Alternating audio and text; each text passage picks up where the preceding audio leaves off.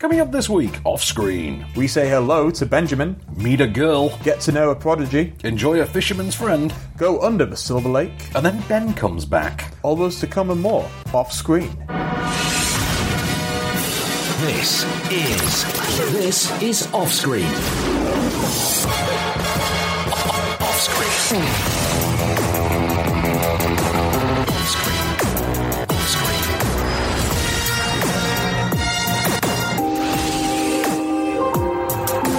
With the latest film news and reviews, this is Offscreen, the Movie Marker radio show and podcast. Ooh, welcome to Off-Screen, I'm Van Connor. And I'm Case Allen. Really? That's how you think I sound? That's exactly how you sound. I bet everyone listening to this thinks, oh, Van's just with himself today. Probably, yes. Yeah. So, welcome back, Mr. Allen, as always. Another week of filmic fun awaits us. As usual. And there is some fun this week. There is absolutely fun. Yeah, I've seen none of the films that we're going to talk about, but I've seen the trailer for 3 of them. But you have seen films in general, so you've at least got a benchmark to work against. You know, That's it, yeah. There's that. I can compare them to Captain Marvel, which I have seen, actually. I have seen that. I saw that last week. Excellent. Yeah. So, before we get to reviewing those films, then, before we get to the box office top 5 and all the film news that we love to randomly intersperse throughout, we need a piece of news to kick us off for the week. What have you got? So, there is talk about a sequel to Bohemian Rhapsody because money. Yeah. To be honest, yeah, it would be. I mean, how much money do you think you'd have to throw at Rami? Oh, mind you, it's not like you could get Rami Malek back, is it? I think you'd get Rami Malek. Do you think a sequel? Definitely. Do you think a sequel would have to be just like? he's got an Oscar and like a higher pay rate Well, nowadays. hang on a doesn't minute. make If a there bug is a anything. sequel, though, wouldn't it become that movie that Queen always wanted, where Freddie dies halfway? That's it. That's it, isn't it? Yeah. Cool. And it ends with the Freddie Mercury tribute show. And you call the film "Show Must Go On." That it. works. That's it. That's it. Absolutely. It's like when Rocketman comes out and everyone will be like, let's have a sequel to that. Really? Yeah. Because he's still going, so you can just do like all the Tantrums and Tiara era stuff. I mean, I don't know how far into hair transplants. How far into his life does Rocketman go? Because like, who plays the Spice They've not Girls? said. They've not said. That's a good point. We need 90s Elton. We need like Sacrifice We do. era. Anyway, back to Freddie. Yeah. So, Bohemian Rhapsody 2 is being discussed. I believe that's the news. It's being discussed as a serious thing. Yeah. Okay. Fair. You've got a decent supporting cast still there. You've got oh my word, who played Brian May? Welsh name. Gwilym Lee, isn't it? Gwilym Lee, yeah. Gwilym Lee, and you've got Ben from EastEnders and X-Men and Joey Mazzello. And Joe Mazzello. Joe Mazzello, who looks more like John Deacon than John Deacon looks like John Deacon. He really does as well. It's crackers. There was no point in that movie where I questioned that Joseph Mazzello was not British. And I found that he might have been my favourite thing about the whole film. He was fun, wasn't he? Yeah, because he's there to be like the smart ass and also the comic relief. And also be the butt of jokes Yes, all at the that's same very time. true. But it worked. And also still had to be convincing that this is the dude who writes... Again, I've lost the track name entirely. I Want to Break Free. That's the one. Yeah. And Another One Bites the Dust. Is that his as well? Yeah. Oh, right. Oh, actually, that does make sense. I think Kind of Magic is his as well. He's got loads of great songs. Well, it'll be interesting to see. You're My Best Friend is him.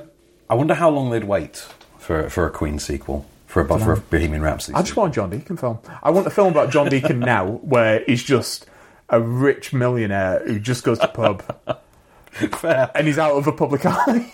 Yeah, that's kind of the dream. That's the film I want. If you do that instead at the bottom of the garden, you could do the Ed Sheeran one as well. Yeah, but why would I want that? But I mean, just presumably, I don't know, because I don't know. He seems to have a fan base after the Richard Curtis thing, doesn't he? Do you know what? I think that does look good. Yes, I do. I'm intrigued by it. your stand. I never got to ask you about it actually. I think it looks good. I think when it was being filmed, and you got they like released a vague a vague outline of what was going to be happening. I was a bit like, So just for people who don't know, who haven't seen the trailer then. Yes. So this is a movie, it's a Richard Curtis written British romantic comedy, is it? Directed by Danny Boyle. Oh, Danny Boyle, yeah. Yep. And it stars a young actor who it's introducing, although I'm told stars in EastEnders, right. as a musician who has a bike accident and wakes up in a world where nobody has heard of the Beatles. They've just been erased from history. Yes. So he invents all the Beatles songs and everything for himself. And becomes like a superstar. Ed Sheeran, I don't know how big of a character he is. He's just playing himself. But there's a bit where he's in the studio with this guy, and the guy is singing Hey Jude. Yes. And Ed Sheeran's like, why don't you call it Hey Dude instead? Which is pretty funny. To be fair, objectively, that is quite funny. And also, I like that Ed Sheeran's so open to having fun with himself. I feel like he's trying to get to the James Blunt stage, earlier. They are friends as well. Are they? That makes absolute sense. Yeah, I think James Blunt has supported him at a bunch of gigs. And, I thought you meant like emotionally. Like, I'm don't sure worry, of that as well. Don't worry, it was fun to hate me for a time. Yeah, as well. they'll come around. Just go on Twitter and just take the mic out of yourself. Be a bit mean to everyone on Twitter, but be funny about it. Yeah, be self-deprecating and also an arse to people. Exactly. People love it. And when you need to, I've had your mum. Drop one of those. Yeah. Gangbusters, mate. Gangbusters. Okay, so first film of the week, which is not going to go down like Gangbusters. So, no. This. Oh, I've heard this is weird. Oh, have you heard it's weird? Yeah. Oh, it's weird. I'll give it that. It's definitely weird. Yeah. So, Under the Silver Lake, which is not the second film, but the first big film for David Robert Mitchell. Who did It Follows. Exactly. Now, he had done a couple of smaller films, I think, before that, but It Follows was his breakout film. It was his Donnie Darko, as it were. Now, that comparison... I see where you're going with this. Do you see where I'm going with this? Yeah. Because this comparison has to come up. So, if you remember, Donnie Darko, Richard Kelly? Richard Kelly, yeah. Richard Kelly made this breakout indie film. They sent him away with a sack full of money and told him to make whatever he wanted, and he came back with Southland Tales, which was bonkers. And now, David Robert Mitchell has seemingly done the same thing. He has come back with Under the Silver Lake, which, if I'm going to pitch it to you, Case, I think I'm going to pitch it as The Long Goodbye meets Bored to Death meets Southland Tales. All right. That's where I'm going with it. Starring Andrew Garfield. Is he some kind of like private investigator then? It's along the Raymond Chandler sort of a line. Right, it's along that sort of LA set, neo-noir, indie drama, detective kind of angle. Okay. You've got Andrew Garfield, who is a sort of a feckless stoner who really doesn't really have an occupation so much as whatever his current interest is. And one night he meets a bombshell by the pool, played by Riley Keough, Elvis's granddaughter, which still mystifies me because she is genuinely charismatic. I always forget that. Someone tells me, like, oh, what? Whenever you see her in a film, you think, oh my gosh, Riley Keough, I like Riley Keough, and then you're like, oh yeah, she's Elvis's granddaughter, isn't she? Yeah, like the two have no resemblance. But anyway, she's good in her own way, that's the point. She then disappears. She checks out of her motel after these two have a night of passion, and he ostensibly sets off to find her. This is a missing persons case with a sort of feckless stoner, Elliot Gould adjusted for cultural inflation, detective archetype. Okay? Here's a clip. Stay quiet. What? It means stay quiet. It's a hobo code. Really? Yeah. Hobos and rail riders used it a lot in the 1930s. Here. Take a look. They used it to let people know who was cool, who wasn't, what houses offer food, if there was a doctor in town that might be sympathetic to travelers, that sort of thing. Okay, so why is it in Sarah's room? And who were they telling to be quiet? I don't know. Maybe you. So, do you pick up a certain almost David Lynchian vibe from that bit at all? Yeah, it seems very intentional. Yeah, it goes into that Richard Kelly, The Box, that David Lynch, that Mulholland Drive, goes into that kind of territory for pockets of its runtime. Right. All right. There are other times when it would like to be the number 23. There are other times when it would like to be The Long Goodbye. There are other times when it would like to be Bored to Death. And actually, that is an influence that runs all the way through it. The sort of a hipster millennial detective kind of an angle that Jason Schwartzman... In Bored to Death, yeah? Yeah, in Bored to Death. I think that he kind of nailed so perfectly in that almost Wes Andersonian, modern detective. It's that kind of thing going through it. But there are these pockets where it goes off and does other things. Now, on the surface, it would like you to regard it as this Big Lebowski style, multitude of intertwined subplots dealt with by a detective, or something more like, The Long Goodbye, for instance.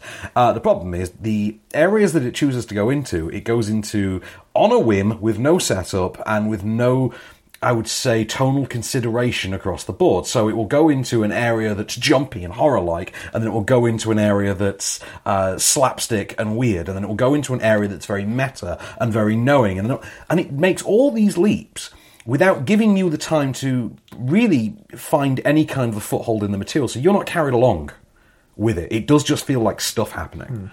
I mean, there is a point in the middle of this movie that goes full end of Matrix Reloaded. You know, with the architect in the room. Only in this case, it's a songwriter.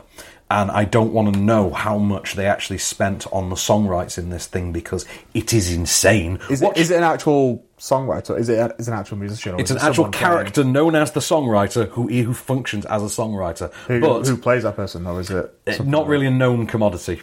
Oh, right. No, because I would have gotten someone like Tom Waits or someone to do it. Yeah. Just for giggles, I would have gotten like my Tom Waits or someone. But there's this grand big scene in the middle of it that I think will come to define how you see the film. You watch that scene, if you think that's the coolest thing you've ever seen, what else could it do? Be prepared for something that does play kind of like Map to the Stars, the John Cusack one from a few years ago. Yeah, the Cronenberg one. Yeah, Cronenberg. Oh, is it Cronenberg? Because I almost said Lynch. Different David. Different Dave, man. Different Dave. Although David Lynch's The Fly is something I would be very intrigued to see. But I would see that. Yeah, I would want to see David Lynch's Star Wars. And we almost did at one point. We nearly did. That's very true. But so Under the Silver Lake, great performance from Andrew Garfield. He does manage to hold it relatively well together. The only problem is the film is just pulling in the opposite direction. And as good as he is, and he is genuinely good in this, he can't make something out of this. There's nothing to be made out of it. For me, it's too messy. It's well made. Like, you know, give it its dues. It is produced to its own absolute perfection. Every one of the tangents it wants to go off, it does that individual tangent very well. Whether that tangent has any bearing on anything else in the film is somewhat more up for debate. Too many tangents. Too many tangents. It is, in fact, it is the Adult Swim sketch. It's too many cooks. Is exactly what it is. With the latest film news and reviews, this is Offscreen, the Movie Marker radio show and podcast. And we're back, Mr. Allen. So, before we get to some more news from yourself, I'd like to take you to a film that I think you would really enjoy. It is... what are you trying to say? Oh, no. I think this is... It's a very charming film. It's a very quaint film. It's a film that it's like a big, thick blanket that you just want to wrap yourself up in and enjoy. And it's called Fisherman's Friends.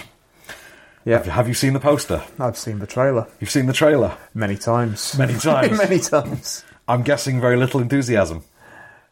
There's one joke in the trailer that I really like, but it's right at the end. Is it the Bonio? Yeah. It's the Bonio. I'm Bonio. I think that's actually that clip. It's great.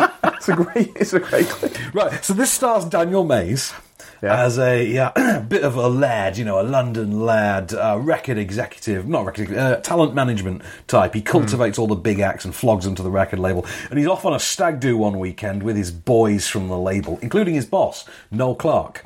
Who is American for some reason. Who is American for no reason. American and modelled like he's... You know when you see Andre Braugher dressed up for the 70s and the 80s in Brooklyn Nine-Nine? He's dressed like that for some reason, with an awful, Elvis accent. Yeah. Right, they go to Cornwall on this stag weekend, and whilst there, they cross paths with and sort of faintly annoy, but not really memorably, a group of local fishermen who also double as like a musical group together. They have a community group where they sing local sea shanties, old traditional sea shanties. Sounds charming. 'Tis a fine barn, but surely there's no pool English. Pool English. But I don't know why that leaps to mind. But there's a lot of that kind of voice in there. Yeah. Ye old-timey sailor voice. Yar! And amongst the residents of this group are James Purefoy and what's his name? Is it John from I, Daniel Blake? Daniel Blake. I forget his name. Let's just call him Daniel Blake. John Peter? Something like that. Not John Peters. Not John Peters. Not John Peters. But the whole thing is, this group of record executives, because basically they're not the nicest people in the world, they prank Daniel Mays' character by telling him to go and sign them, because they think people will really like the Oh, I didn't realise that was a prank. Right. In the trailer, that's done not how it comes. It's done as a prank. That's and nasty. then while his back's turned, they drive off and leave him. So they abandon him in Cornwall, and he thinks he actually has this mission to sign them. So, of course, he goes and does. This, by the way, is all loosely based on an actual true story. Right. That is meaner than I thought it was going to be, so I don't know if I want to see this. And, of course, in discovering the music of the sea shanty and of the band, he not only comes to learn about, what it means to the world, what these kind of stories do to their listeners, he also learns a little something about himself, too. And, well, we have a clip for you. Ladies and gentlemen, we're the Fisherman's Friends. What kind of music were they singing? The rock and roll of 1752. You've got a unique sound. I believe I can secure you a record deal. I don't understand why anyone would want to buy a record sung by 10 hairy-ass fishermen. Remember what the well-known Irish singer Paul Houston from Dublin said? Put a pair of shades on. I'm Bonio. Bono, you pillock. Dave John, isn't it? That's what it is. Yeah. Yeah, he's a comedian, isn't he? He is, yeah, stand-up, yeah. Yeah, I've not seen it. I can guarantee that is the best part of the film. No, there's some great laughs in it, actually. There's some really good laughs. It is, a lot of the humour comes from the fish out of water element, which is Daniel Mays being in this, being the big city lad, and he's in this Cornish town where he can only get phone reception if he walks to the very end of a high pier, for instance.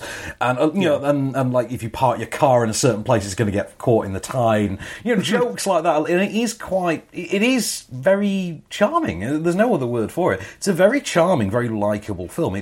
It's earnest. It doesn't want to be, a great big ambitious film, and I kind of like that about it. It doesn't try to have a deeper meaning, because this, it does accept that it's only really as big in stature as that James Corden opera one was the other year. You remember? What was that? With the guy from Britain's Got Talent? Something, 1 in a million. 1 in a million? One chance? One chance? One chance. Yeah. Yeah, like that one chance. It's kind of like that, but meets Still Crazy. If you can imagine that. So with Bill Nye and Jimmy Nail and Timothy Spall and that lot. It kind of, like, the description just kind of reminds me of, do you remember that Ted Danson 90s Loch Ness film? Yes! It was actually called Loch Ness, I think it was just called Loch Ness. Where I even forget why he's there. He's in Scotland, and I think he's been sent on like a fake mission or something to go find Nessie, and then spoiler, he finds Nessie. But then he's got this like choice, like whether to tell the media and bring everyone over and ruin the secret and that kind of thing. I'm just amazed they managed to get this many fishermen in the movie and not have to cast Gerard Butler, because that seems like a weird. Well, it's not set in Scotland. There is that, yes. But you put this in Fife, and well, yeah, it's true. You give Jerry a call. But that's the thing. So it's got its influences proudly on its sleeve. So, like I say, Still Crazy and One Chance and things like that. And it's very likeable. The music's very charming as well. The music wins you over quite quickly. You get into this lilted tone of it all. Daniel Mays grows on you. They had the decency to cast James Purefoy in something, which automatically gets an extra star from me.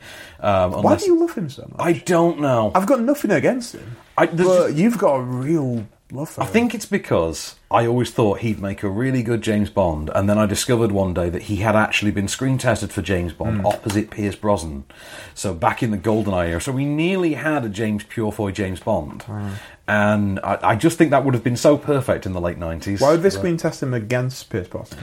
Along with when they screen tested Pierce Brosnan. Sorry, right, again. okay. Yeah. Even though they already had the established history of Pierce Brosnan, so clearly it was going to him. He was always going to be in the first place. Yeah, that old chestnut. But I don't know. It's just like a backup in case we couldn't get Remington Steele. Well, the thing is, James Purefoy is an actor who I keep thinking I'd love to see him in that role, and then he gets cast in that role and then doesn't get it for some reason. So apparently, so he was nearly Bond, I wanted him to be the Saint. He then got cast as the Saint and then quit. I think many years ago, I remember they wanted to make a movie out of V for Vendetta, and I thought, oh my God, James Purefoy, he's got the voice for it. And then he joined it and then quit. So he was V, It was one of those and then we got Hugo Weaving. And we got Hugo Weaving. So one of those things, I like seeing him try, and also I'm just fascinated by the idea that James Purefoy is now old enough to convincingly be Tuppence Middleton's father. Yeah. So, yeah, Tuppence Middleton's in this, by the way. Always nice to see her. I didn't realise that he was her dad in this. Yeah, he's a dad. And one of the other sailors is his dad. So that's adorable. Yeah, there's literally 4 generations on screen at one point in this movie. But yeah, doesn't she have a kid as well? She has a kid as well. It's very charming. It's a very, very likeable, endearing film. You will laugh along with it. You won't necessarily cry at it, but you'll be faintly moved with by a really it. bad Cornish accent along with it. And you'll come out doing the accent. Shall we do box office top 5? Yes, let's move into the top 5 then. Cool. Number 5. How to Train Your Dragon 3, The Hidden World. Which I like very much, and I think it seems to have gone down supremely well. I mean, it seems to have its fans. I mean, I didn't notice, actually, that it opened here before it opened in the US. Yes. So I went through 2 marketing campaigns. I think they had 2 preview weekends. Did they? I felt like I went through the release of it here, and then I went over to the US and went through the release of it all over again. So How to Train Your Dragon's been... weird deja vu. Yeah. It's been released for about a month. Like, it's had a month of being released for me. And I will say, we were actually bigger on it in this country, I think, in a very strange way. I think it did well in America, but didn't... Yeah, wasn't amazing, I guess. Do you think it has more of a European fan base? Or? I couldn't possibly comment. No, I think it's got a pretty good international fan base. And it's got a TJ Miller impersonator doing TJ Miller. So, there's that. Yeah. Fun threequel, better than the first one. Surely you can't do an impression of TJ Miller and not get arrested for it. No, I'd imagine. Well, if you do a physical impersonation of TJ Miller, then you get arrested for it, yeah. But I like this more than the first one, but not as much as the second. That's the high watermark for me. I like the way that it's not afraid to take chances with the mythology of it. Like, being a trilogy closer, it does go for big stakes. It does go for, we are going to change the world. And, and I like how it does that. I think it's quite tough. And the weird part is, one of the marketing spots for it, one of the TV spots for it, actually ruined that for me. Like, I knew it before I went into the film, and I'd not really even seen trailers for it or anything. I'd just seen this, one TV spot. I'm like, what a weird part of the narrative to give away. Yeah, but, that's going to happen now. Iron Man 3 did the Iron Legion, so what can you say? But anyone tweeted for us, what they got? Yes, at _Drunken Pastels says... pretty sure as the only adult ugly crying at the movie today during #How to Train Your Dragon 3. I've loved all 3 movies so much. Crying face, crying face, crying face. Number 4. Instant Family. Instant Family, I was actually a really big fan of and didn't expect to be. This is the thing, you see it advertised and it does look like Daddy's Home, and then you see it and actually it's closer to something like, I would say, younger skewing Apatow film, would be the way to say it. Mark Wahlberg's on sort of Ted form, Rose Byrne's on sort of Neighbours form, I would say. The two work fairly well together. They've got decent chemistry. When's Rose Byrne ever really have bad chemistry with someone? I mean, yeah, she's really likeable. She is. Pretty much everything. I've just asked that, despite the fact that I told you recently, I think, that I wanted to rewatch I Give It a Year, in which she stars You're with... an idiot. Is it Rafe Spall? Rafe Spall. Yeah, we shall see. But yeah, Isabella Mona, though, breakout star of this. I really enjoyed it. I think it could have done without the plot element towards this, particularly in the third act. That's what ruins films, isn't it? A lot of the time, having that plot element. Because it's a character story for its first 2/3. Yeah. And then for its final third, all of a sudden it has to have plot. You're like, actually, you had an interesting enough movie on a mainstream popcorn level, just on the character stuff. So you didn't need to go into this more conventional fare, but okay, at least it's likeable enough that it pulled it off. So, has anyone tweeted us about it anyway? At Angelica Malin. Angelica Malin, yep. She's got a blue tick. She's verified. She is verified. She's cool. an influencer friend of mine. Oh, nice, right. Legitimately just watched Instant Family on the plane and bawled my eyes out. It's so much better and more heartwarming than I was emotionally prepared for. Crying face emoji. Number 3. The Lego Movie 2, the second part, or second piece, which is what it's second piece would have been funnier, wouldn't it? Way better. Yeah, second piece would have been amazing. Okay, the more time goes by on the Lego Movie, the more I do respect its ambition with the story, where it tries to take it. I still don't think, though, that it manages it particularly well. Having said that, I mean, as you'll find when... Have you watched it? Have you watched Lego Movie 2? I don't know. I don't watch films. No, that's fine. That's fine. You don't watch films anymore. I'm not a person anymore. No, you became a parent. Yeah. This is the trade-off you make. I did watch Mary Poppins Returns the other day. Oh, what do you think of it? Do you know what? I really enjoyed it. Oh, yeah, okay. It's good. Yeah. It's a better movie than Lego Movie 2.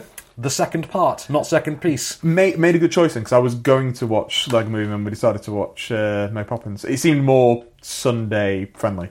No, that's fair. It's a very Sunday film, Mary Poppins. Lego Movie 2, I don't know, 10 a.m. Sunday morning for young children, maybe? Yeah. But that's about it. Has anyone tweeted us and what did they think? At Philip... Oh, no, sorry, say again.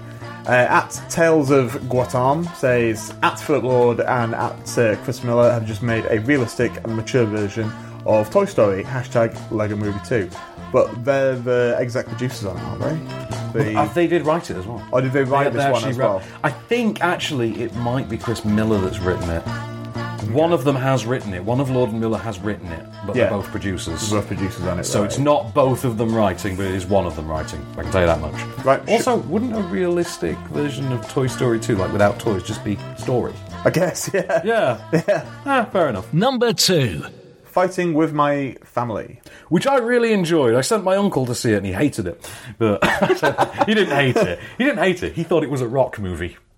He thought it was a movie starring The Rock. And he's not in it for that long. And then he was disappointed. And it was this British thing. He goes, Brit thing.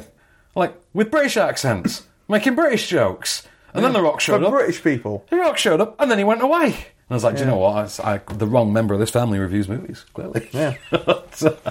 It'd be a great podcast. It's just my uncle reviews films. That would be, yeah. Yeah. But, mind you, for years he would describe 90% of films as typical American crap. But... that's a better name for the podcast.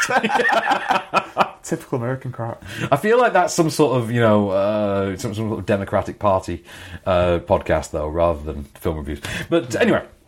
So back to the thing. Fighting with a Family, I thought was very funny. I thought it had its heart in absolutely the right place. It knew how to move you and make you chuckle sort of on a whim. I thought Florence Pugh and Jack Lowden were terrific in it. I had great fun with Nick Frost and Lena Headey. Am I saying that right? Yeah. I don't think. Yeah. Either Lena or Lena. Yeah. Stephen Merchant, terrific writer, capable director, I would say. But to be fair, I'm always saying capable because the film doesn't really provide you much in the way to... I mean, do you want to shoot wrestling better than the WWE would shoot it? Because then that kind of defeats the purpose. Yeah. And, the drama side is what it is. It doesn't want to be anything more than that. For me, it's an absolute winner. I liked it very much. So, cool. Has anybody tweeted us about it anyway? Yes, at rising_angel19 says, just saw at Real Page's WWE movie Fighting With My Family, and I gotta say I loved every second of the movie. Such an insight into one of the trailblazers of the women's revolution. She probably won't see this tweet, but if she did, that would be kind of awesome. #Fighting With My Family. Well, now she can hear it too. Number 1. Oh, I was expecting some kind of music for this. Sorry, let me down, Connor. Let me down. Captain Marvel. What? A DC film. You can help me come up with a button for this, actually. Because I had no idea what we could create for that. So what could we have? I'm trying to think of some music with the word Marvel in it. No, I mean... It's wonderful. It's marvellous. I can't think of anything else. Marvel. Other than just using the riff from Elastica's Connection, I'm not entirely sure. That's it. I mean, the soundtrack is so 90s, we could just do different 90s songs every time. We really could. Although we won't use Hole's Celebrity Skin, because I wasn't out when the film is set, and I will take that to my grave. Okay, look, I don't get to know things about music very often, so I'm damn sure going to enjoy this, okay? Do you want to have an argument about Hole? Because I don't care. But the best part is, I know so little about music actually that when I had to verify that I was right about that point. I actually looked at it. Was Hole's Celebrity Skin out? No, not till 98. Well, hang on a minute, it's 95. Was Cobain still alive in 95? I looked it up and I was like, oh no, he died a year earlier. That's how little I know. So, right? Yeah. And I don't want to spoil anything for the film, but the song you're talking about is that necessarily in? Oh, do you know what I mean? Yeah. Okay, all right, fine. Yeah, okay, I'll go with that. That's a good point. Oof. Okay. Yeah. I'll secede on that one. Yes. Yeah, I'll cede that point. But anyway, so I had a lot of fun with Captain Marvel. I think you did as well. Yeah, I'm going to see it tomorrow. You're taking the wife, I believe. Yeah. Yes, I am. Yeah, I've seen it already. I definitely fell asleep for 5 minutes because I'd been working all day, and then went to see it at 10:30 at night, which. In hindsight, might have been an error because I was quite tired. I found it. I saw it a second time after we reviewed it, and I had a good time. I had a better time with it actually. I had even more of a ride. But I think all the things that I didn't like the first time, I still didn't feel any different on. I think I had slightly more fun with it, but I still had that point of it's still not quite as deep. It's still not quite as soulful and introspective as these films have weirdly sort of conditioned us to expect. Well, this is the issue when you make like 70 films. Previous. It's a Pixar problem. There's going to be so many great films, and even when a film is really good, it's still going to be compared to like the awesome films. Exactly. Sooner or later, you need to make. I don't know what the Pixar comparison would be. Actually, Ratatouille. Ratatouille is great. You think Ratatouille is great? Yeah. It's not in my... You have no soul if you don't. It's not in my top great. 10 Pixars. Really? No, sorry. What are your top... We'll do this podcast Extras, top 10 Pixars.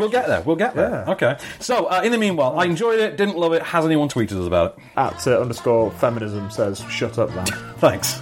And at Loz Unicorn, that's a great Twitter handle, well done, managed to catch Captain Marvel. I mean, it's not like it's a limited film, love. Well done, I'm going to the nearest multiplex. See about your local Curzon, did you? Right. Captain Marvel last night. What a ride, top stuff. Fair enough. With the latest film news and reviews. This is Offscreen, the Movie Marker radio show and podcast. And we're back. So, Mr. Allen, to where shall we venture next on our cinematic voyage of the week? Some film called The Prodigy, which is some kind of horror film and looks just terrible. Just the worst. And by that's a compliment. I mean... Yeah, I'm excited to see it. Well, I mean, the thing is, we had The Hole in the Ground, if you remember that. Do you remember that one? That was about... in fact, it was your first week back, we reviewed The Hole in the Ground. It was the British sort of kind of take on this. Right. Yeah, I do remember that. So I've been calling this Mum with Haunted Child number 936 Tokyo Drift. And it's not far off what it actually is. So the basic setup is it's a film that stars Taylor Schilling. You know, everyone's least favourite element of Orange, of Orange is the New Black, exactly. She is a young, heavily pregnant mum, and she goes into labour the same night that a serial killer who likes to imprison young women, sever their hands and then kill them, when he has one of his victims accidentally get away on him. You know, after he's just taken one of their hands. She leads the police back to him. The police heavily open up their automatic weapons on this one guy, and he dies at the exact minute that Taylor Schilling's child is born. And the camera zooms back out of him and zooms into the newborn baby, so you can vaguely hedge an idea where this is going. Now, that's a level of subtlety I'm giving you right there. The film is in no way this subtle about it. No. So basically, the kid starts... We then flash forward to the first 8 years of the child's life. From a very early age, he shows signs of being gifted, of being far too intelligent for his age. He's put into a gifted school. You know, one of those modern ones that always looks like they're an Apple store. You know, those ones. Wooden bench, lots of tiles. Yeah. Tiles and wood. Loads of white, loads of glass. Exactly. And there's lots of shiny surfacing, so you know it's expensive. Yes. Right. The kid's 8 years old, and all of a sudden he starts to exhibit some strange behaviour. Behaviour that suggests maybe he's not fully in control of his own body. Oh, gee, I wonder what could possibly be going on. I know. Why don't I take him to a professor of reincarnation? You know, those ones that exist. Here's one played by Colm Feore. The regression won't work if you're in the room. Is this going to hurt him? No. It's hypnosis. Miles goes out of body when the invading soul is present. He won't even remember the experience. The goal here is to identify the person who has returned, and this is important, find out what they want. I'm going to be candid with you, Sarah. This may be your last chance. Miles is 8 now. Soon the invading soul will have control, and Miles will be gone.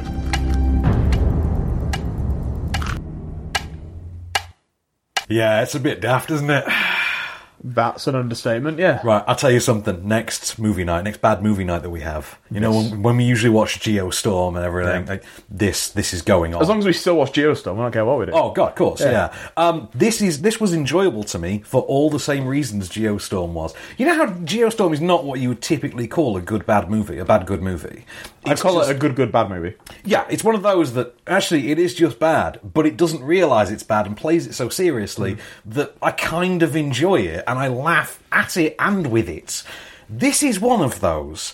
And I say that because at the 40-minute mark of this, 100-minute long horror movie, there is a sequence in which Taylor Schilling sits in a room with that professor of reincarnation and a child psychologist. And the child psychologist responds to being told about reincarnation with, "This explains so much." with complete sincerity. This is what they taught us at school. This is what we learned. And an entire screening room full of critics, for one of 2 occasions this week, absolutely burst into hysterics. And that was the point at which a silent agreement was formed within the room, an unspoken, unsignalled agreement came into effect in which, you know what, we're just going to enjoy how fun the badness of this really is, how much fun we're going to have with how truly terrible this movie can be. And yes, it really goes there. Every plot beat you think is coming. Are they going to do something inventive with it? Hell no. But they're going to do it anyway. It's just that movie. I mean, there's one of those logic leaps in this as regards like human relationships, between like a husband and a wife, where you just sit there and think, yeah, there are times you'd pick that fight, and then there are times you wouldn't. This might not have been one of them. We just sit and think, no human male would pick that moment to have that discussion. That kind of moment in the middle of this, and it's there purely to just get rid of the character for 10 minutes. Why? It doesn't make any sense. But fair enough. I sat through Cherry Falls. Might as well just have them say, you. Just go sit in the corner. You, off screen, back in the next act. That kind of thing. It reminded me a lot of Orphan, but Orphan was actually an academically better movie. And also, Orphan had some fun with the twist. This doesn't have a twist. It kind of just lays it all out. I knew the twist going in, but that didn't ruin my enjoyment of I saw Orphan because of the twist. Right, yeah. Yeah, because I thought, I've got to see them do that. And they did, and it was brilliant. This is like Child's Play in that it's not really a shock when you see the Child's Play for the first time when the doll starts to come to life. Because that's why we had to sit through that scene early with Brad Dourif.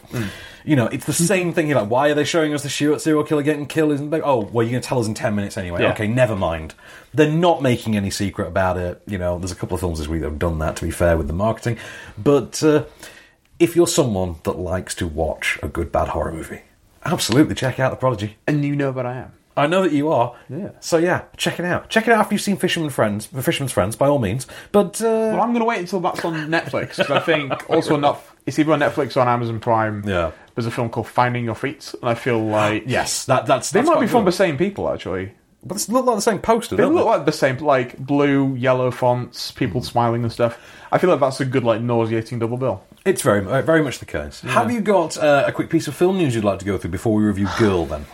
No. No? Would you like to just go straight to Girl? I would. Okay, so I've got some film news. You've got it, but you just don't feel like it. Yeah, I'm going to sit in it for a bit, and I'm going to let it kind of percolate, marinate. Yeah. Yeah. Okay. So, Girl, which is the new film from Lucas Dont. This is a drama about a 15-year-old trans girl named Lara, who's been born in the body of a boy who is transitioning, across the gender lines, and this is all being done as she is pursuing her childhood dream of becoming a ballerina. And this is a foreign language film. It stars Victor Polster, a young Polish actor and dancer, as Lara. Now, the performance we get from Victor Polster it's phenomenal. It's mind-blowingly good. We obviously haven't got a clip because none of it is in English, so it would make for great radio in England. But Victor Polster's performance is absolutely tremendous. Just the physicality of the performance, the delicacy, the poise. And this translates not only just through the physicality, but it's kind of exemplified by it. But there's a lot of that in the nuances as well, in the layered way that he sort of plays this character. Really terrific performance. And it's a hard film to review because that performance is so shiny and bright that the film kind of dissolves away behind it to an extent. Which, it shouldn't do. The film is great in its own right. The film is a really dark, insightful, heavy, just hard watch. Almost in a way, obviously they're in no way alike, but in the way that Rosie last week was a hard watch at times. It's quite a wearing, taxing experience to watch. Was the Irish homelessness... Just remind people what Rosie was. Was the Irish homelessness drama last week with the family. This one, hard watch. It's heavy. It's got emotional weight. It's got serious heft to it, and it obviously all builds. It builds to a moment that, frankly, you will never unsee. But I thought it was a tremendous work, though. I really did. I thought it was a great movie. As I say, it's showing in Curzon cinemas, I believe. So Curzon's and art houses. It's one of the Curzon releases for this week. So it's called Girl, written and directed by Lucas Dont. Really, really loved this. I mean, gorgeous film, stunning film, but an even more stunning performance at the centre of it for me. Yeah, it sounds very interesting. With the latest film news and reviews, This is Offscreen, the Movie Marker radio show and podcast. And we're back for one last ride, Mr. Allen. So before we take our last review, which is going to be Benny's Back, let's go back to the world of the film news. Is there anything you'd like to go through for this week? I believe we have some casting news somewhere. I think we do. Well, potential casting news. So we were talking off air about the Cruella de Vil prequel. Yes, which I think is going to be called Cruella. I think it is, imaginatively enough. Yeah, because if you just call it de Vil, people are just going to call it Devil. Yeah. Or De-Vile. Well, they might think it's like a foreign language remake of that M. Night Shyamalan People in a Lift movie. Yeah. Yeah, is that one where, like, the lift was the devil or something? I think so. They were in the lift. I don't know, yeah. Did they die, each get picked off through a variety of horrible meats? I can't remember that movie. I remember watching it at home and I just kept falling asleep. I remember it was meant to be part of like a Twilight Zone-esque trilogy. It was, yeah. But it never because came everything he does now has got to be, clearly a trilogy. Yeah. But so Cruella, I believe it's called. Yeah, they're currently casting for the villain of that film, which I believe is going to be called the Baroness. And we did have the list up. There's a long list. There's a long list. So the candidates for the villain, and bear in mind the hero is going to be Estella, played by Emma Stone. It's going to be set in 1970s London. And so the hero is called Estella, who is then going to transform into Cruella de Vil, who is then going to become Cruella. Yeah, going to become the villain. This is the villain origin story, as it were. Maleficent. So, yeah, basically. I mean, even though we've got the sequel to that coming out this year as well to get onto the Disney Plus early release slate. But, so the candidates for the villain are Demi Moore, Julianne Moore, Charlize Theron, Emma Thompson, and Nicole Kidman. So they do want a woman of a specific age, I think, for this. They do want someone with a decent age gap from Emma Stone, I think. I think... Who's the youngest? I think that Charlize is probably... Charlize has got to be the youngest. Got to be, yeah. But Julianne Moore, I can't see doing it. I can see Nicole Kidman because she likes to do this kind of like... Even Emma Thompson, I could see doing it.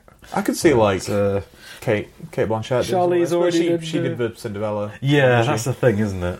You don't want to get all Alan Tudyk about it and have her in too much. No, speaking of Tudyk, he is going to be voice of Iago the Parrot. He is. In Aladdin. Everyone's first question this week when that trailer came out is, great, who's Iago? Yeah, that's all we care about. Well, now that we know Abu exists in it. So yeah, we discovered that, didn't we? Hey, do you know what, that trailer doesn't look too bad? Doesn't? I think it's solved a lot of like the ill will. That film. I'm more intrigued by Will Smith's Genie. You know, now I like that there's musical numbers in it. They're not skipping on there. There's got to be those musical numbers. But and also as Jasmine is my favourite Disney princess, I'm pleased with how she's been cast. Have you heard anyone being displeased about how young Jafar is?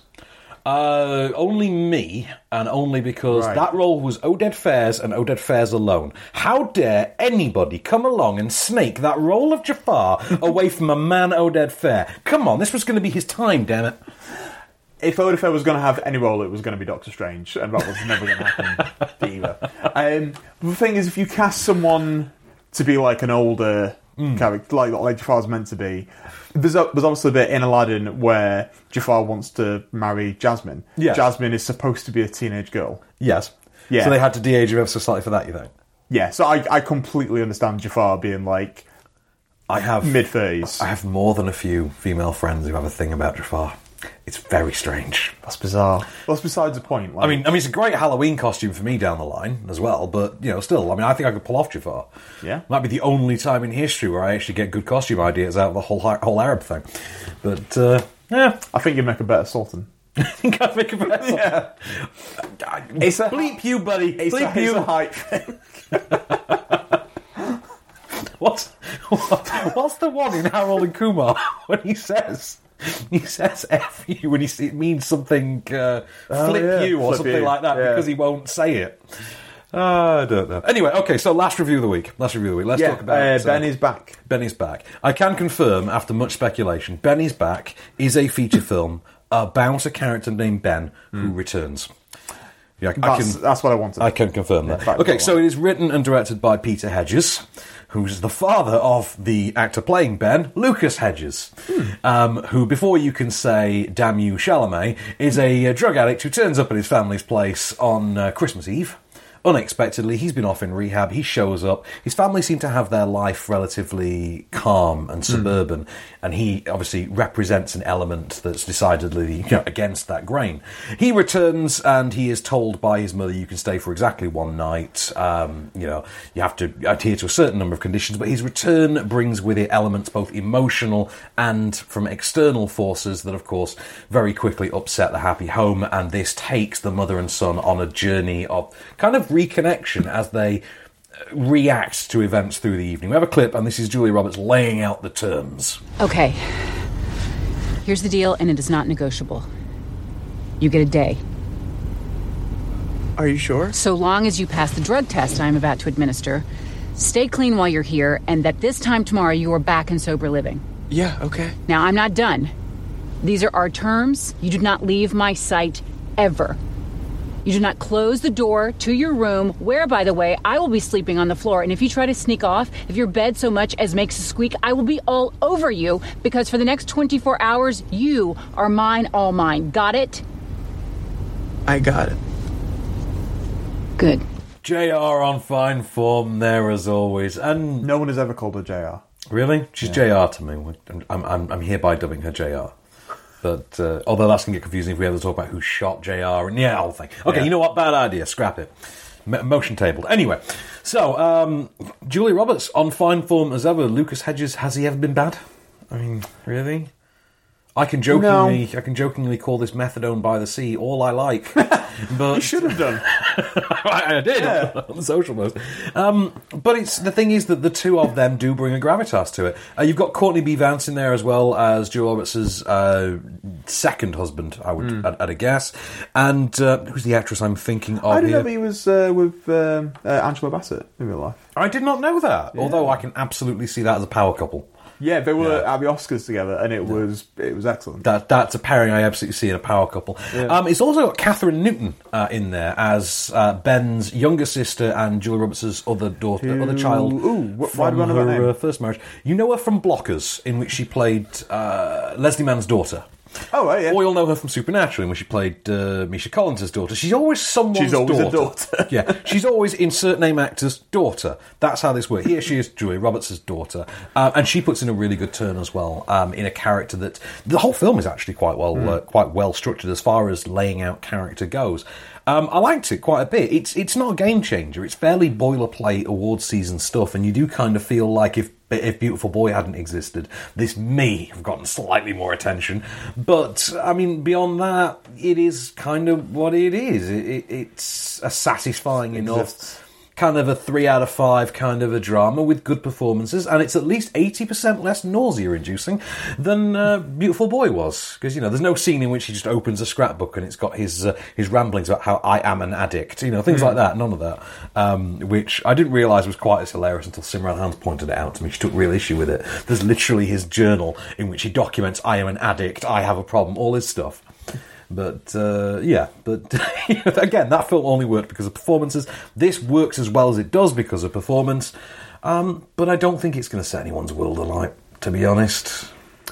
No. I'll watch it if I want to, I will give it, though, points for one thing.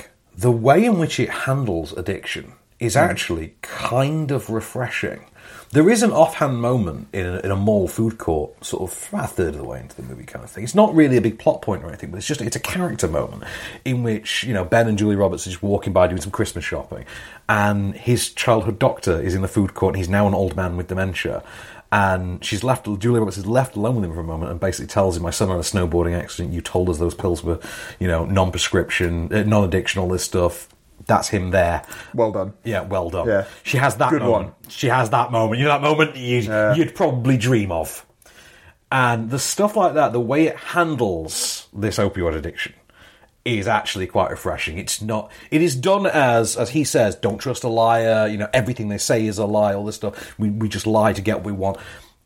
It does the boilerplate stuff, but it does put depth in the front end, if you know what I mean. It does give it some grounding.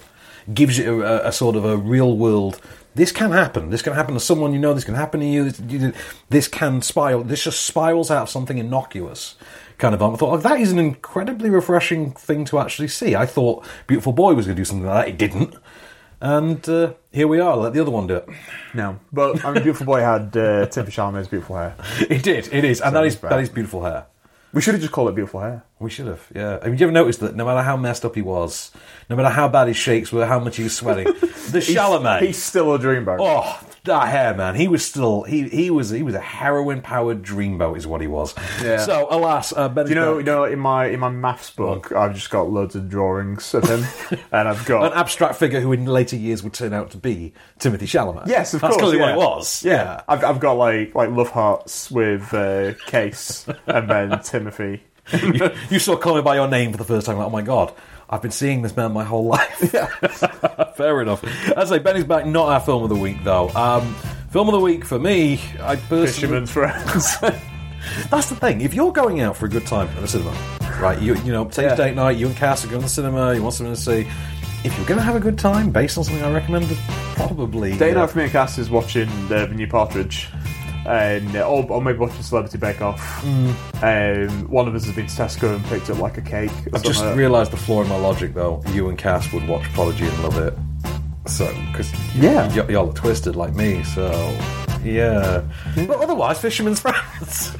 We will watch out when it's on Netflix. So this will be my film of the week in like a year. Yeah, okay, we'll go with that then. I say Prodigy because you can just have a great time with how bad it is. But anyway, so what are we talking about next week? So next week we are talking about Us. Next week, oh yes. Finally, we are talking about The White Crow next week. Ray Fiennes, his love of Nureyev. Yuli, the Carlos. I feel like we didn't give yours and I feel like we didn't give Us enough like kind of grandeur there. New film by Jordan. Oh yes, cool. Yeah, we're just like Jordan Peele. We're talking about Us. Yeah. So we're going to talk about Us, new Jordan Peele film. We're going to talk about White Crow, the new Ray Fiennes movie because of his Nureyev thing. Yuli, the Carlos Acosta story. We've got A Trip to the Moon. We've got Cradle of Champions. We've got Minding the Gap.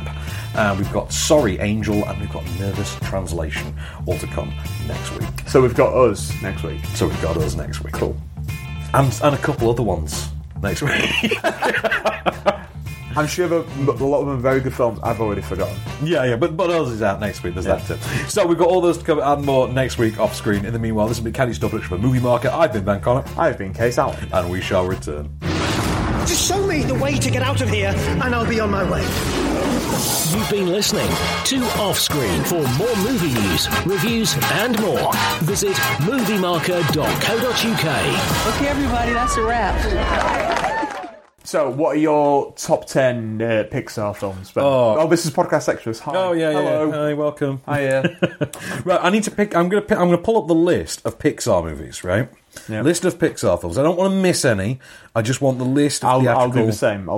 Right. Okay, so I've got it here. And let's see. I mean... God, you got that fast. I literally just typed Pixar movies into Wikipedia. I've just typed in all the Pixar movies. Oh, okay. That's what I'm doing. Right. My favourite ever, I think, is actually probably Up. If I'm honest. Right, I think Up is just a beautiful film. WALL-E, all three Toy Stories, Monsters, Inc., Finding Nemo... Inside Out, very big fan of Inside Out. How many is that? See, I should have been counting. I mean, there are only 20. It's worth noting there are only 20 Pixar films. Okay. And you're not putting Ratatouille in that 10? I'm not putting Ratatouille in my top 10. I'm not a fan of Ratatouille. I mean, I enjoy it when I watch it, but it's not a film that stays with me or anything. It's just I kind of forget it. I mean, half the time I don't even remember that's Patton Oswalt. So he's not really a selling point for the film, though. Well, I know, but you'd think I'd remember it for that reason, wouldn't you?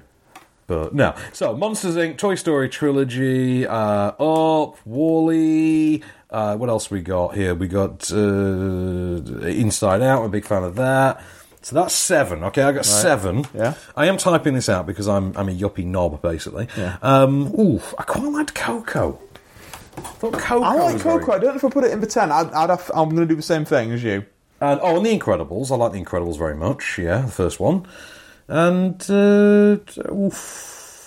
that's 9. That's 9. And I'll be really honest, I'll put A Bug's Life in there before I put Ratatouille. So fair enough. So there you go. My 10 favourite, in no particular order, are the Toy Story Trilogy, Monsters, Inc., Up, WALL-E, Inside Out, Coco, The Incredibles, and A Bug's Life. Right. Now. I think mine would be similar. I would swap out A Bug's Life for Ratatouille. Really? Okay. Yeah. Which is saying a lot, because I did love A Bug's Life quite a lot. I think maybe it was an age and sort of time in my life moment for Ratatouille, because I think Ratatouille came out smack in the middle of me being at uni. So 2007? 2007. I was in my second year of uni at that point. So I suppose I was sort of in movies. I was sort of into sort of the flow of movies as much at that point, I don't think. I mean, my favourite movie at that point of the moment in 2007, I think, was probably Shoot 'Em Up. But that still stands today, doesn't it? It still stands today, because Shoot 'Em Up's an amazing movie. But seriously, you've ever seen the amount of subtext and subtextual messages and things in Shoot 'Em Up? Some of them are hilarious. Isn't there some sequels, like straight to DVD? No, Shoot 'Em Up never got anything. Although... No, what am I thinking of? Ooh, SWAT? No. Hard Target. Smoking Aces. Smoking Aces did, yeah. That's what I'm thinking Speaking of shit direct-to-DVD sequels. Go on. I saw a trailer for one earlier, and I've got to see this. Okay? Backdraft 2. That does not exist. There is a trailer. Oh, there what? is a... Oh, wait.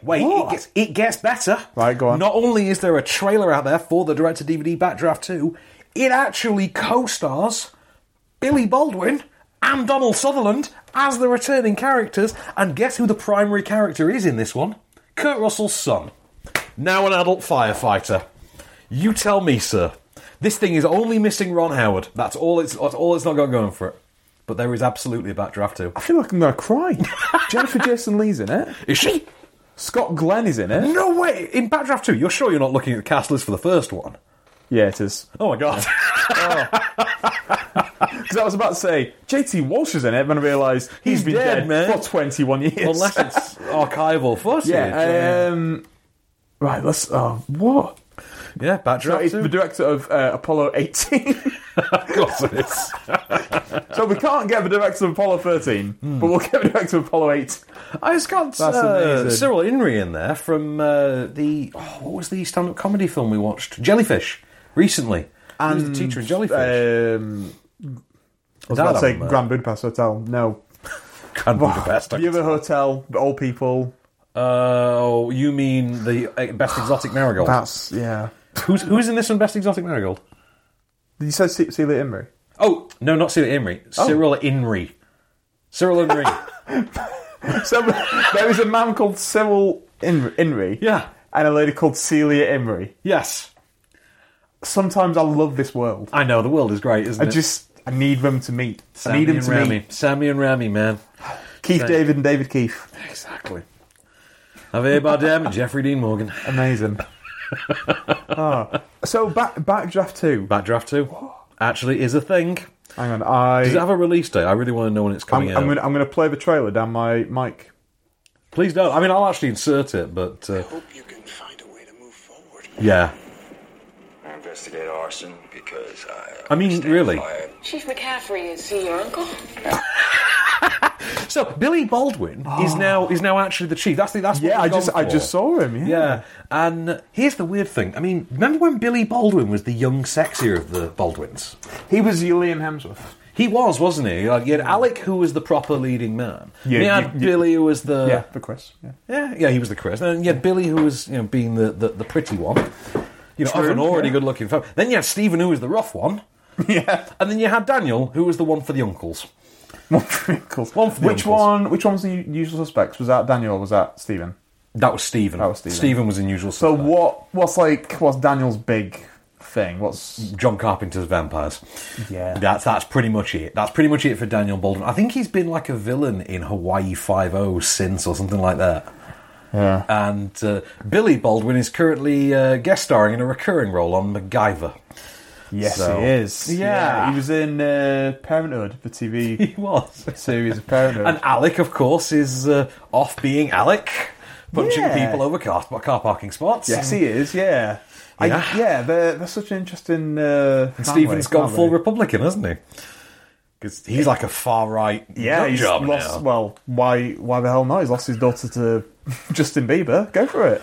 Hang on. Is she the Baldwin? Is it Stephen's daughter? Stephen's daughter. Oh, man. I've got Fled, sat on my watch list to watch with Stephen Baldwin and Lawrence Fishburne. Yeah, I saw that. That was his breakout vehicle. Why does that exist? Yeah, that was his breakout vehicle. If you remember, he had that. Billy had Fair Game, and Alec was doing. Was that kind of around the time they did The Getaway with Kim Basinger, and it had the really explicit sex scenes? Yes. Nothing says Hollywood star power quite like I want to plough my wife on camera and I want you to watch and enjoy. But if anything doesn't say Alec Baldwin, I don't know what does. But so Bad Giraffe 2, that exists. I think we should review that when it's out. We 100% will. I think we should. Should we just double bill it with the first one? I think I'm great with ideas for podcasts. No absolute bloody follow through.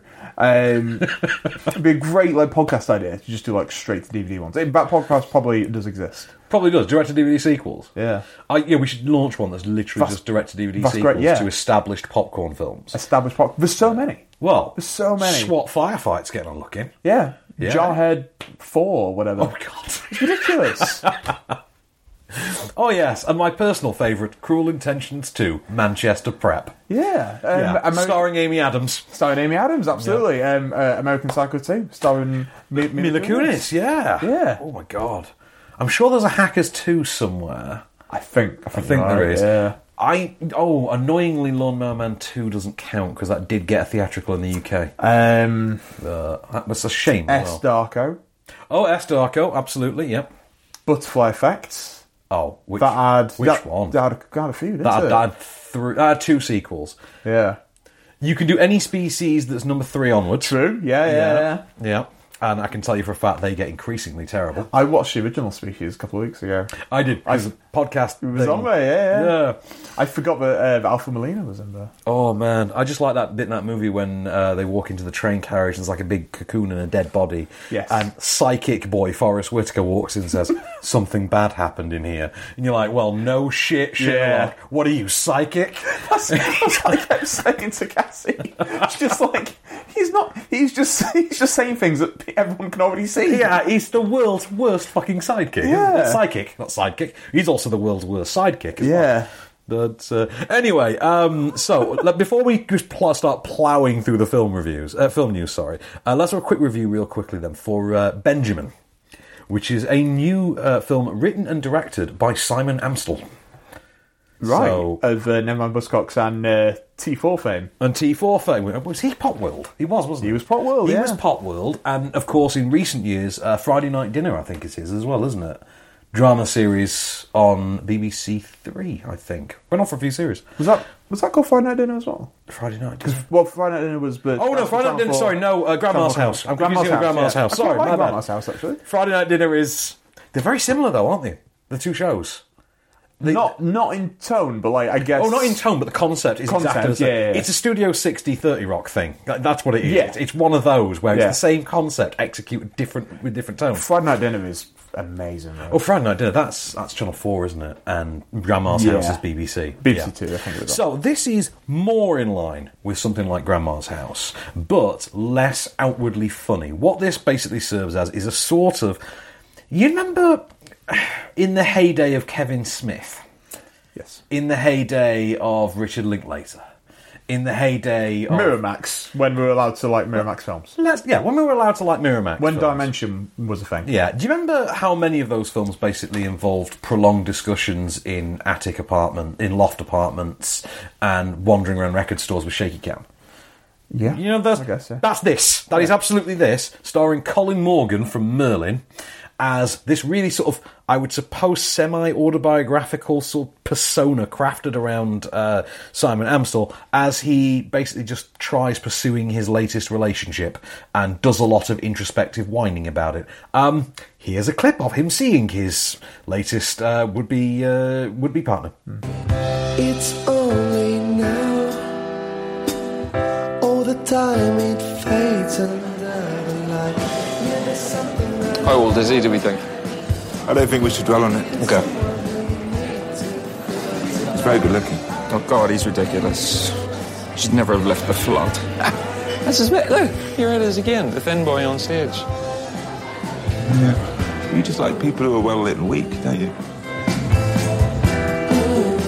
So it's a very talky piece, as you can imagine. It's imagine from that clip. It's very much one of those if I have a thought, I have to verbalise it, kind of thing. There's not a lot taken on tone, and for how kind of introspective a character drama it wants to be, so much of it is told and not shown that it does come across as whiny. There's really no other way to say it. I couldn't connect with the material, personally. Is he the director as well, did you say? Sorry. Amstel has written and directed it. I think it's his feature debut. And there are things in it I did like. Ellie Kendrick it's nice to see Ellie Kendrick turn up in anything. Anna Chancellor, gets a moment in there. Jessica Raine, I always like seeing Jessica Raine. Right, yeah. I found Jessica Raine. Joel Fry, I thought was quite charming in this as well. He's been in a lot lately. We were talking about yesterday earlier. He's in the trailer for that. Yes, we were. Yeah. Got a big fan base from Plebs, I think, which is a show I've never got on with. I watched one episode on someone's recommendation because it was on Netflix. I just don't know if it is not for me. Yeah. I heard that Seth Rogen was doing a US remake. Yeah, which I think maybe I might get on with that more. Like Seth Rogen's humour is more in line with a lot. Because I like the idea for it. I like the premise. It's not so much the delivery, I guess. Can you remind me of Seth Rogen in a minute, please? I want to ask you about something Seth Rogen-y. Seth Rogen in a minute. Okay, but yeah, for the most part, for me, I just thought it's not I can't say it's an especially well realised film because a lot of it does feel like it's been made out of necessity rather than creative choice. Okay. So, for instance, the shaky handheld element of it, a lot of the time feels like a lack of discipline rather than the creative decision to take it that way. That you've, for instance, shot it that way to capture the frame of mind. It doesn't feel like that at all. It does just feel like, this is how movies used to get made, I'll just do that. And you do wind up with a lot of that New York loft apartment, Where's My Lisa Loeb track, kind of phoned in, sub-Miramax era drama. It is a throwback piece. Didn't grip me anywhere near as those old Miramax films actually do, even when I watch them back now. And I'll be really honest, the only part of it I tremendously enjoyed was when the entire screening room erupted into laughter for the second time this week, because Kermode showed up in the film as himself, reviewing a film within a film, and at that point we all looked around and noticed he wasn't in the screening room because he hadn't come to this one, we just hadn't twigged, and we just basically pissed ourselves laughing. But it was a good moment. It was a good moment. It was a surreal thing, because we know the guy. Like, we all have, sort of, estranged acquaintances or actors and things we see in films that, Stephen Merchant turns up to some screenings occasionally, and then you see him in a film and you don't quite Stephen Merchant. One of those things. Who was it we saw? We saw Al Murray once, didn't we? Yes, Al Murray comes to a lot of screenings. Yeah. He used to cover for film, the film programme. Yes, I remember. Yes, you met him, didn't you? When we saw Blockers. I think it was Isle of Dogs. Might have been the same day. I think it was the same day. Isle of Dogs and Blockers were the same day. I remember just being sat in my chair and just being like, that's the pub landlord over there. Yeah, that act. Did you notice how less funny that act has become in a post-Brexit world? Yeah, I think he's aware of that. I think so. Yeah. And do you know what, though? I mean, did you speak to him that day as well? I did, yeah. You did. He's a damn nice guy, isn't he? Really nice, yeah. I'd really, really briefly, we were both getting a coffee at the same time. He's nothing at all like that character. Yeah. It's kind of like when you see Sacha Baron Cohen in an interview, you think, wow, you're actually really smart. Yeah. You are way smarter than I would have assumed Ali G would be, but one of those things. So Benjamin, I can't wholeheartedly recommend it, to be honest. I wish I could. I like Simon Amstel. Benjamin is not back. Benjamin is not back. No, I just realised that we did Benjamin before Benjamin is back. That's a shame. Yeah, we should have Benjamin when Ben is back. So, some interesting Marvel news I want to talk about. Not really strictly film related either. You know the Disney Plus service? Oh, yeah, I think I know what this is. We're getting an animated series based on the What If canon of Marvel Comics. That's awesome. Which is interesting. I don't know how you do it as a visual presentation outside, unless you're familiar with. This is things like what if Doctor Strange was a vegetarian, and it does, yeah. What if Spider-Man was in the X-Men or stuff like that? In fact, that is exactly how it started. That there used to be those kind of broad concepts. Nowadays, in sort of the 21st century, the way that they've positioned it in recent years, and I think for a lot of children, for instance, would know it more from the modern incarnation of it, which is every time they do a big event in the comics universe, at some point within the 6 months that follow, they'll release a comic book basically explaining what would have happened if it had gone the other way. So when Civil War happened, for instance, it's what would happen if Cap won Civil War. Right. What would happen if the heroes lost World War Hulk? What would happen? Things like that. Yeah. And they tend to position it that way, and that's going to be an animated series. My only question, like I say, with that is, how do you, unless you're doing the broad earlier idea, how do you do that as a series now? Because you'd have to know what Civil War is, for instance, to Good do point, an yeah. episode. What if Cat won Civil War? And I guess base it just on the films in the MCU now. So yeah, I mean, is that what if Whiplash was a good? What if Iron Man 2 was a good film? We'd have that. What if I stayed awake watching Thor: The Dark World? Yeah. What if Avengers: Age of Ultron didn't suck? Yeah. But, yeah. You know that. What if Joss Whedon cared a bit more on the second film? What if Joss Whedon cared it more? Then it's just a shot of Joss Whedon picking up a Best Picture award. Yeah. You know, for having produced The Godfather 2 of superhero movies. But there is that. Today, that's the Disney Plus service, and well, I'm intrigued to see what's going to happen with that. Disney and Fox, then. We're going to talk about that. There is a date. You told me that's happening next week, apparently. They've set a date. The day before my birthday. I know. So 2 minutes past midnight on the 20th of March is the set time, estimated close of the deal of Marvel's acquisition of 21st Century Fox. Wow. What a day and age to live in, huh? What time to be alive. I know. So apparently, The Invisible Man. The Lee Winnell one. Yes, they've nearly found an Invisible Man. Yes. Which is hard because you can't see him. Well, this is apparently circling two actors for its lead character, for its title character. And those actors are? Those actors are Armie Hammer and Alexander Skarsgård. I would prefer Alexander Skarsgård. Well, if you're Kelly Needham, you're happy either way. So, right, yeah. Does she like them? She loves both those men, I believe. Cool. Yeah. But and of course, we all know that they're not the main character. They're the title character, but they ain't the main character. The main character is going to be played by Elizabeth Moss, of course. Right. Who is going to be? I think he's going to serve in sort of a Hollow Man-like capacity, in that way that Elizabeth Shue did. It's kind of like the main. It was like the narrative thrust point of. Yeah, I guess like Hollow Man is more of a just supporting. Direct-to-DVD sequel list. Hollow Man. Oh, of course, yeah. Of course, yeah. Seriously, this is an idea. Do you know who the Hollow Man was in the sequel as well? Who? It was Peter Facinelli. No from way. Twilight. Not the Fash. The Fash, man. Himself. It was the Fash. And Can't Hardly Wait. Yes. Yeah. The Fash. Star of the Twilight Saga and ex-husband of Jenny Garth. Him. Which is especially weird because he starred in Fastlane with Tiffany Thiessen, who co-starred with her in Beverly Hills 90210, and Kevin Bacon exists. But anyway, if only you could harness like this power into harness this power into sounding more like Sean Connery. If only you could harness it into like I don't know, developing a cure for cancer. If only, it'd be great, wouldn't it? Using your knowledge for that. Kevin Spacey takes you to Julia Davis, who takes you to Kiefer Sutherland, which is the cure for cancer. There we are. No, man, Kevin Spacey takes you to jail. Exactly, yeah. Let's see what else. So we talked about Alan Tudyk, didn't we, being Iago? We mentioned that. The Dark Knight's returning to cinemas is something that's hit the news this week. The trilogy is apparently going to be coming back as part of the 80th birthday celebration of Batman. Cool. So, all right, yeah. That's fair. I mean, I'll probably just stay home and watch Blu-ray with it. Specialised 70mm IMAX print for all three, which is, I will admit, faintly intriguing. Yeah, it would look pretty sweet, actually. Yeah, it would look pretty badass. I'd be in for that. But let's see who else is on here. Apparently, we're getting another one of those Christmas Prince movies from Netflix. It's going to be called Christmas Baby. I know it.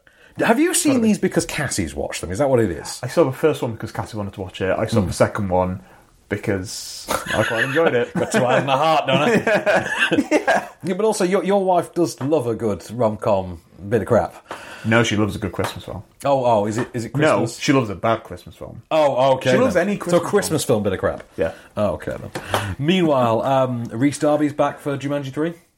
Really? Amazing. Nigel Billingsley, I believe his name Awesome. is. Nigel Billingsley is the name. That's great. Yeah, they've started to shoot it now, haven't they? They have, because the first photos are out as well. Yeah. Let's see what else. They've started shooting the Hitman's wife's bodyguard. Yeah, and Morgan Freeman's joined it as well, because you were surprised they allowed him in films still. Yeah, wasn't there some dodgy stuff going on? There was some dodgy stuff, but I don't know. I figured they just think Morgan Freeman's harmless enough. But although, as we've proven this last week, what people do is proportional to exactly how awesome you think they are. I call it the Michael Jackson spectrum. Yeah. Because, that's news, isn't it? Now? That's news, yeah. From a book in 1993, it's news again. It is a question of, hang on, who didn't think... Okay, never mind. I just think people obviously love the 90s. Nostalgia is a massive thing, especially nostalgia for the 90s. last year we had a Power Rangers film, and a couple of years ago, Beauty and the Beast film again. This year we're getting an Aladdin film, we're getting a Lion King film. It's true. Chucky's back again. Chucky's back again. We just love everything about the bloody 90s. We do. Yeah. I mean, to be fair, I mean, you've known me for many years. I was a 90s whore before it was cool. Yeah, so it was mostly during the 90s. Yeah, mostly laziness on my part. If I'm going to lie, if I'm not going to lie, but look at you wearing a bloody New York Yankees cap. You're basically Fred Durst. It just needs to be red. Although it's only when I take the jacket off, I do like to flip it back. Anyway, here's the thing that I found very strange this week. Joel Edgerton has apparently been approached to star as Kano in the film adaptation of Mortal Kombat. I didn't realise that was still going to happen. Yeah, that's apparently a thing. Now, not only is it happening, remember it was going to have James Wan involved at one point. Yeah. Like, James Wan was going to be the ace in the whole card they were going to play. He then dropped out. So this is a live-action feature film reboot. It's now going to be directed by the Australian filmmaker Simon McQuoid. What's he done? I don't know, but I mean, based on his name, which is the most Australian name ever, I'm going to suppose he might have been, I don't know. Directed a Foster's advert. Yeah, Foster's advert and a Baz Luhrmann movie cinematography gig, I don't know. Yeah, it was an AD on Australia. Yeah, probably, yeah. Greg Russo's penning it as well. This is his first film as a writer. No relation. But, no, this is his first film as a writer. But yeah, Kano, Joel Edgerton. Either the Russo brothers or Rennie. Exactly. But... this is the thing, it's a non-character. He's like, was he a cybernetically enhanced warrior? But there's not really a character there. So, in one sense, I suppose kind of perfect for Joel Edgerton. But... you leave Joel Edgerton alone. He was the bad guy in Great Gatsby, I guess. He was in Great Gatsby? He's good. He's good in some stuff. What was I like Joel Edgerton. I just forget he was in Loving.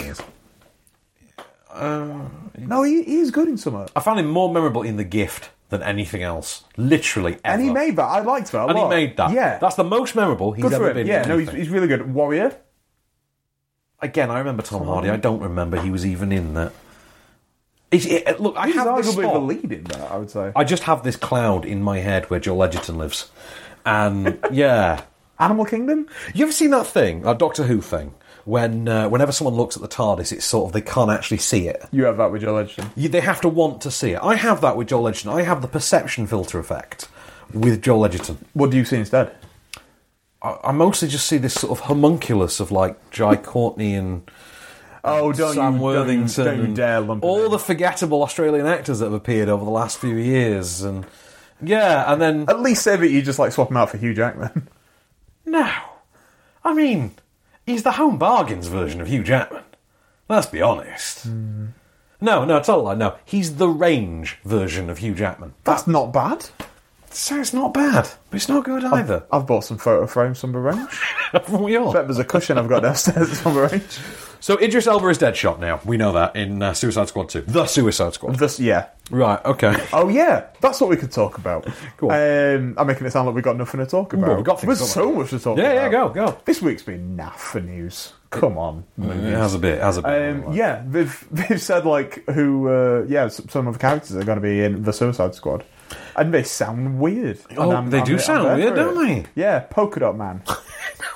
The Ratcatcher. Ratcatcher. King Shark.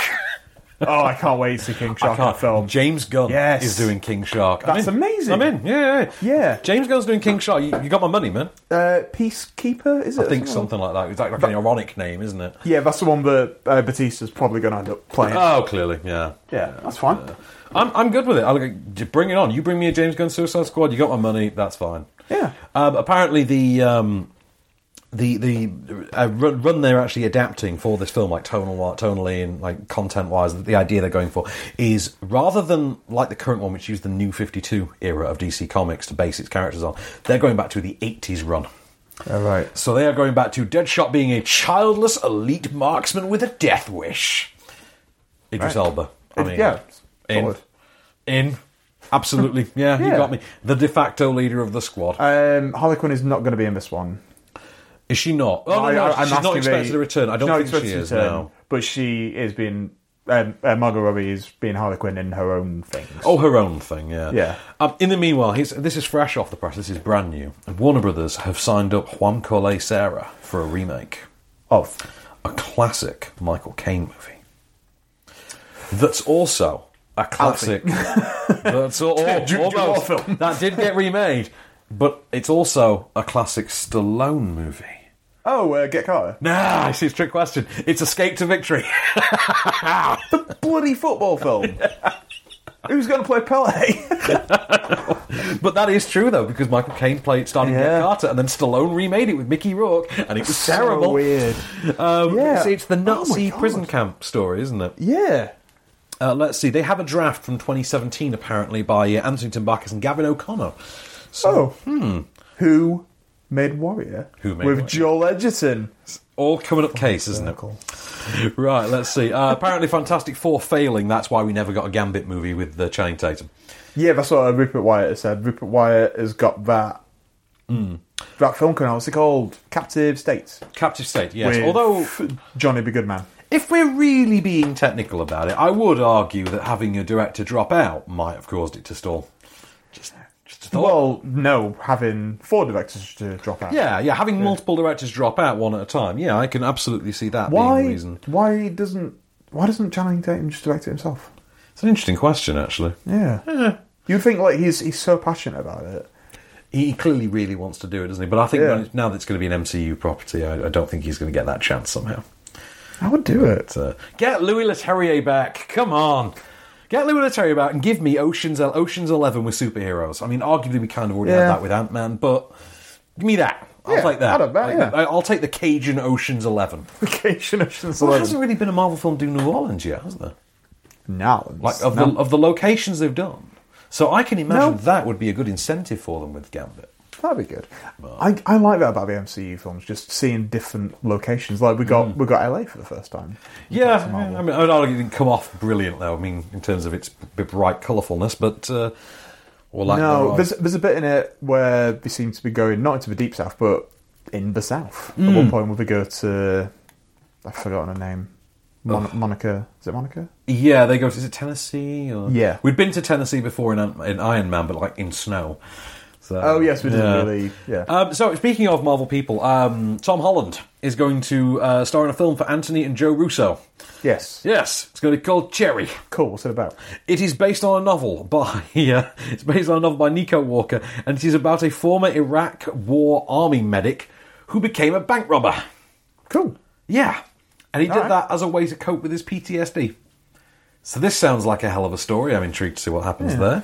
But, I mean, it was a fictional spin on the guy himself. I mean, the writer himself had been convicted for bank robbery. I think he had been a medic. So it's sort of semi-autobiographical, but heavily fictionalised, I believe. So, see what comes of that. I'm intrigued. The concept's interesting. Seth Rogen, that's what I was going to ask you. Yeah, you asked me to remind you, so hey Van, Seth Rogen. Okay, so Seth Rogen's like big on the TV producing kind of sphere at the minute, isn't he? Yeah. 2 of his shows I'm watching at the moment. One is Black Monday with Don Cheadle. Oh, I didn't realize he was a producer on it. He's a producer on that. He and Evan Goldberg are a producer on that. Sense. Yeah, I will start watching it. It's unique. Right. I like it. It's House of Lies with a countdown clock and Wolf of Wall Street kind of facelift. But... also, I don't understand what that sentence is. Okay, well, it'll make sense to you in time. I'll watch it and I'll be like... I get Wolf of Wall Street. Countdown clock, not so much. Oh, okay.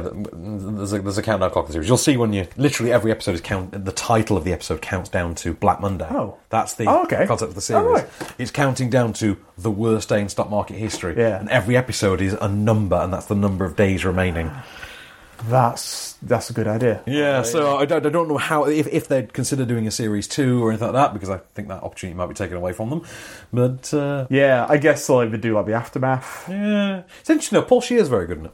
Yeah, I've heard that. Yeah, he talks about it quite a lot. Also, the other one is Future Man. Yeah, with what's his name? Josh Hutcherson. Peter. Yes, Peter from... Peter? Yes, from... Peter, where have you gone? You have disguised yourself as a rock. From the Hungry Contest, yes. The Hungry Contest. Yes. From the starving challenge. Yes, Peter, who takes 4 hours to paint himself lovingly like foliage.